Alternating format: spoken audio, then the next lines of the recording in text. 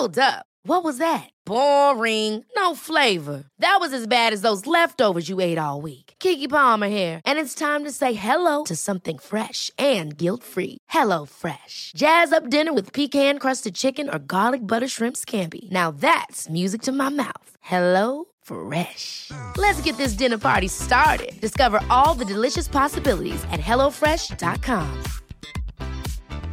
I'm Sandra, and I'm just the professional your small business was looking for. But you didn't hire me because you didn't use LinkedIn Jobs. LinkedIn has professionals you can't find anywhere else, including those who aren't actively looking for a new job, but might be open to the perfect role, like me. In a given month, over 70% of LinkedIn users don't visit other leading job sites. So if you're not looking on LinkedIn, you'll miss out on great candidates like Sandra. Start hiring professionals like a professional. Post your free job on linkedin.com/achieve today.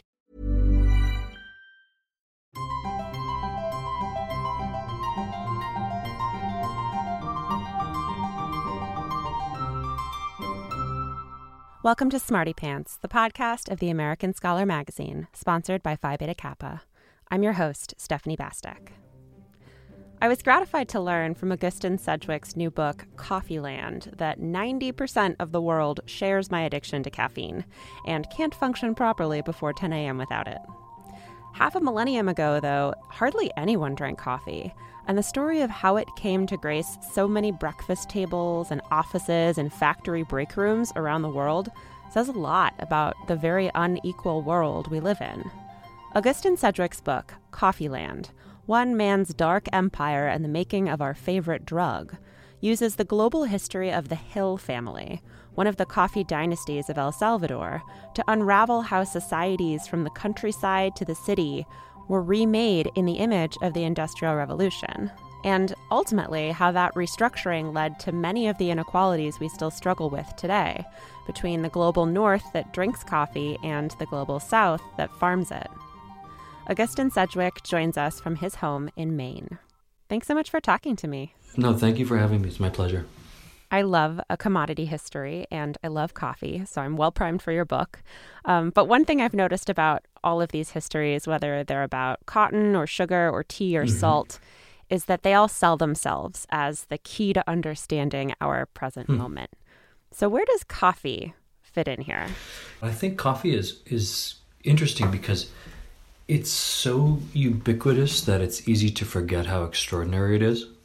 I mean, 90% of people around the world use coffee or its derivative, caffeine, just to cope with the demands of everyday life. And I think when you stop and think about the fact that the vast majority of people on Earth are using this powerful drug just to get from one day to another, I think that says a lot about the world we live in and how we live in it.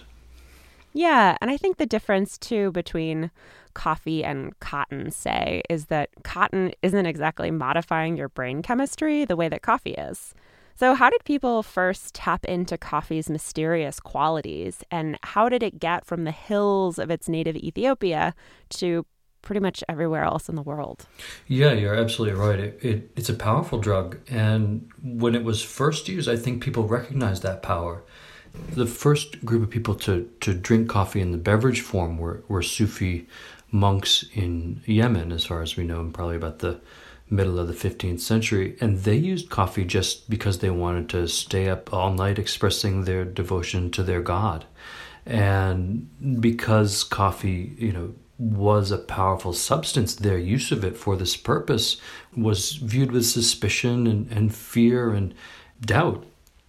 Coffee is often said to derive from the Arabic word kahwe, which means wine of Islam. And even that formulation suggests the kind of precarious position that it occupied within that culture and society, but also the kind of halting understandings that people had of it. I think it's so interesting to see how when coffee makes its way outside of that insular culture, you can see it pretty rapidly start to change things. And of course, you can't point at coffee's introduction in Europe in the 16th century and say, aha, yes, then we have the Enlightenment.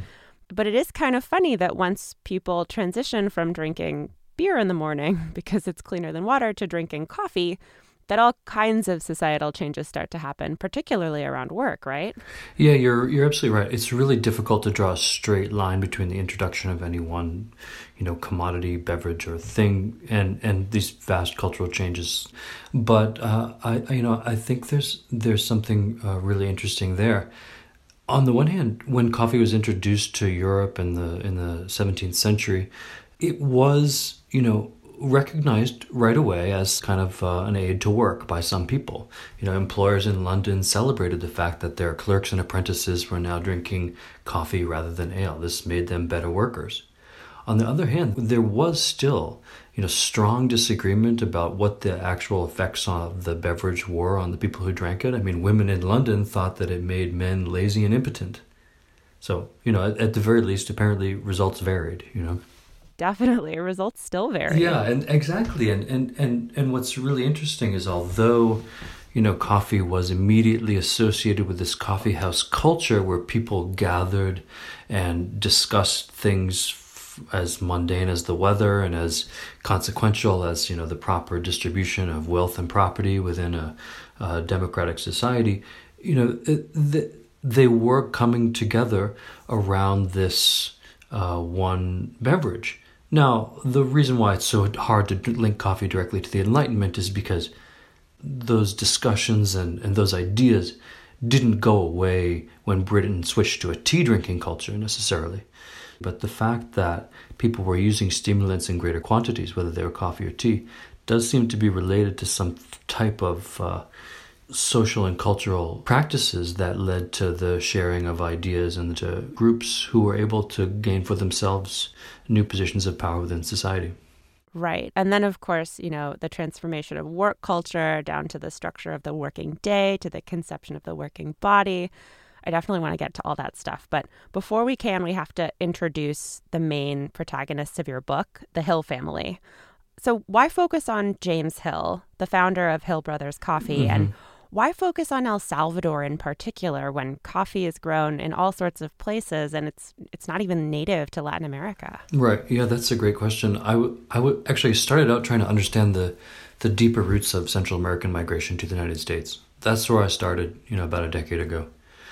And to do that, you really have to understand coffee because that is the commodity around which Central American societies were transformed at the end of the 19th century. That's the commodity through which they were linked most strongly to the United States. And coffee formatted not only Central American societies, but also the connections of those societies to the wider world. It set the roots on which the first generation of Central American migrants, who were often elite migrants, traveled into the wider world and then established kind of home bases, which more or less map onto the largest communities of Central American migrants in the United States today. So I wanted to understand the deeper history of that migration, and coffee is the way to do it. Most especially, coffee in El Salvador is the way to do it because that is the country, even from a global perspective, that most dedicated itself to coffee at the time. I mean, before 1880, coffee was a relatively minor part of the Salvadoran economy and its politics and its society. By 1950, everything in El Salvador was coffee. Everyone was employed by coffee, directly or indirectly. It was more than 90% of the country's exports. It was, a quarter of its GDP. El Salvador turned itself into one of the most intensive monocultures in modern history, certainly the most intensive coffee economy in modern history. And James Hill, the founder of the Hill family there, played an important role in that. So how did that transformation take place? James Hill, from the industrial slums of Manchester, lands in El Salvador and incredibly seems to recreate the factory floor on the hillsides of his Salvadoran coffee plantations. And you write that it wasn't just him, right? All of the coffee barons of El Salvador did that. So how did they change government and economic policy to rearrange the entire social order around making coffee? The pivot of that transformation was really the privatization of communal lands, which had supported independent small farmers for centuries. The privatization of communal lands at the end of the 19th century, which was something that happened all across Latin America and other parts of the world as those economies began to search for products and industries that could lead them toward national prosperity. So once communal lands were privatized, it wasn't an immediate transition to coffee, but land that had been held by communities, by towns, by collectivities was available for purchase on the open market. Right at the same time as the country started attracting people like James Hill, or trying to attract people like James Hill to develop its resources in the direction of the world market.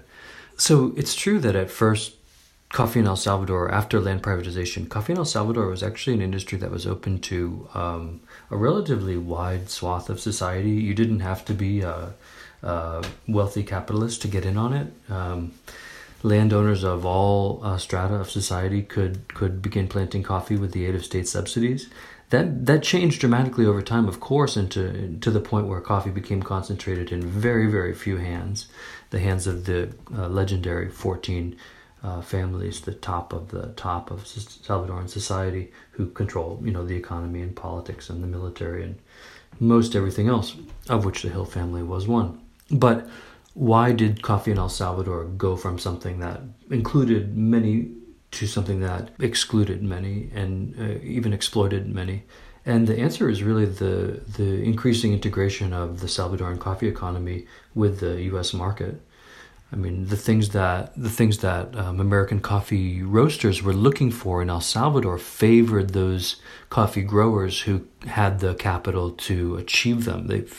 The American coffee growers began to look for signs of what they considered a good crop, which was a kind of a rich grower who had an orderly plantation and could had the capital to employ regular people to maintain that plantation and harvest at the right time. So a coffee plantation, even the best and richest plantations in El Salvador, they're chaotic spaces, they're overgrown, they're dense tangles of trees and on steep ravines and relatively inaccessible. The fact that Salvadoran coffee plantations look pretty much like overgrown forests made the kind of trained eyes of U.S. coffee roasters all the more important there. Because what American coffee roasters discovered in the first part of the 20th century was that coffee from plantation to plantation varied in its flavor properties very widely. It wasn't enough just to get quote-unquote Salvadoran coffee. It wasn't even enough to get coffee from one particular region of El Salvador and consider that a good crop. You had to get coffee from plantations where the owners had the money and the know-how to process it in a way that would bring out those qualities that most appeal to the U.S. market. So the very requirements of U.S. coffee industry helped to shape Salvadoran coffee industry into something exploitative, certainly. There's this part in the book where you describe how when Hill heard his workers laughing, he knew something was wrong because they weren't working, like they were wasting oxygen. And that was just horrifying to me, just the all-encompassing way that the human body was looked at as this machine to be calibrated into the perfect worker all the time. I mean, is that something that James Hill picked up from his time in Manchester? Yeah, it even derived in part from Manchester, where capitalists were very interested in studying the capabilities of laborers, and where a new idea of the human body based on the thermodynamic concept of energy had emerged in the middle of the 19th century to make people look like working things, just like engines. So Hill didn't invent that idea by any means, but what he did do in El Salvador was to put it into practice on his plantations in a new way.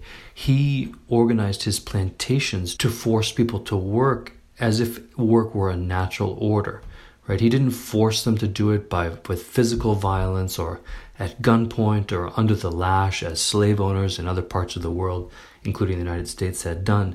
He made the imperative to work one that was embedded in the structure of the landscape itself. And he did that simply by putting into practice the most basic fundament of capitalism around the world, which is that, if you want to eat, you have to work. That wasn't necessarily the case in El Salvador before land privatization, before Hill got there, but he shaped his plantations to route the sun's energy and to route nourishment and nutrients away from people to his coffee trees. And in the process of doing so, put into place there an economic system that seems awful and terrible to us, but is actually the same one under which we currently live, under which virtually everyone in the world currently lives. If I want to eat, then ultimately I have to work. And if we watch what he did in El Salvador and say, well, that's terrible, then there's a lot of other stuff that's terrible and that should change. I did think it was heartening, though, that ultimately Hill kind of failed at keeping his workers from laughing and talking and wasting oxygen, because they are human, they're not machines, and in the end, his workers do try to organize a better life for themselves. So can you talk about how the labor movement was born on the coffee plantations and how it led to this mixed results rebellion against the order of the day?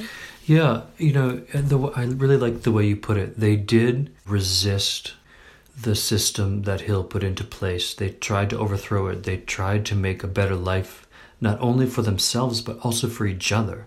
And the basis of that for them was really to look out for each other, to give people food who needed it, even if those people hadn't worked, to take care of old people, to take care of children, to take care of their family members and their neighbors. And their politics developed into more or less organized communism, but it began as a movement to take each other into account in a really terrible situation.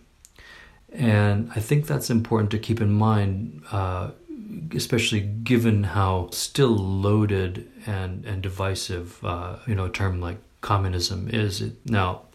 And they were especially motivated to do that by, the development of the coffee plantation system, and then also the crisis that the plantation system entered in the 1930s with the World Depression. Coffee workers who were armed primarily with agricultural tools tried to overthrow the coffee planters. And the response was genocidal massacre that was perpetrated by the coffee planters in partnership with the state, and ushered in more than half a century of military dictatorship in El Salvador, and cost thousands, if not tens of thousands, of Salvadorans their lives, and really still organizes politics in that country in important ways today.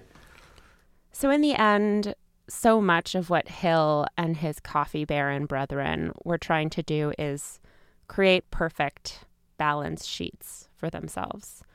Where does the balance sheet of coffee in El Salvador land ultimately? Were the costs greater than the benefits?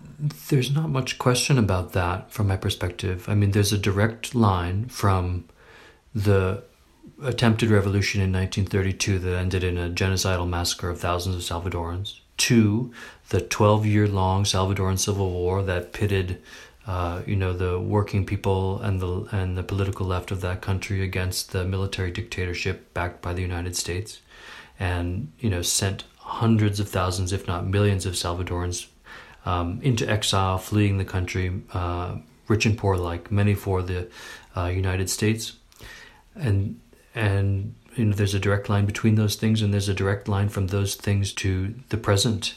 The conditions that send hundreds of thousands more Salvadorans fleeing extraordinarily grim circumstances to leave their families and their friends and their loved ones, to travel on foot thousands of miles across hostile terrain and trying to evade police and military forces that are armed to the teeth and licensed to detain, if not worse, and seeking a more secure life in a country where many people claim to hate them, and certainly at the very least they face all sorts of discrimination, systematic and just every day. And so the fact that this continues to be a kind of powerful option for people in rural El Salvador really says much more about the legacy of coffee in that country than I ever could. There's so much more to the story of coffee than we could possibly fit into this conversation. So for the rest, check out Augustin Sedgwick's new book, Coffeeland: One Man's Dark Empire and the Making of Our Favorite Drug. We've got links in the show notes to the book and more, and we'll be back next week. Till then, take care and stay sharp.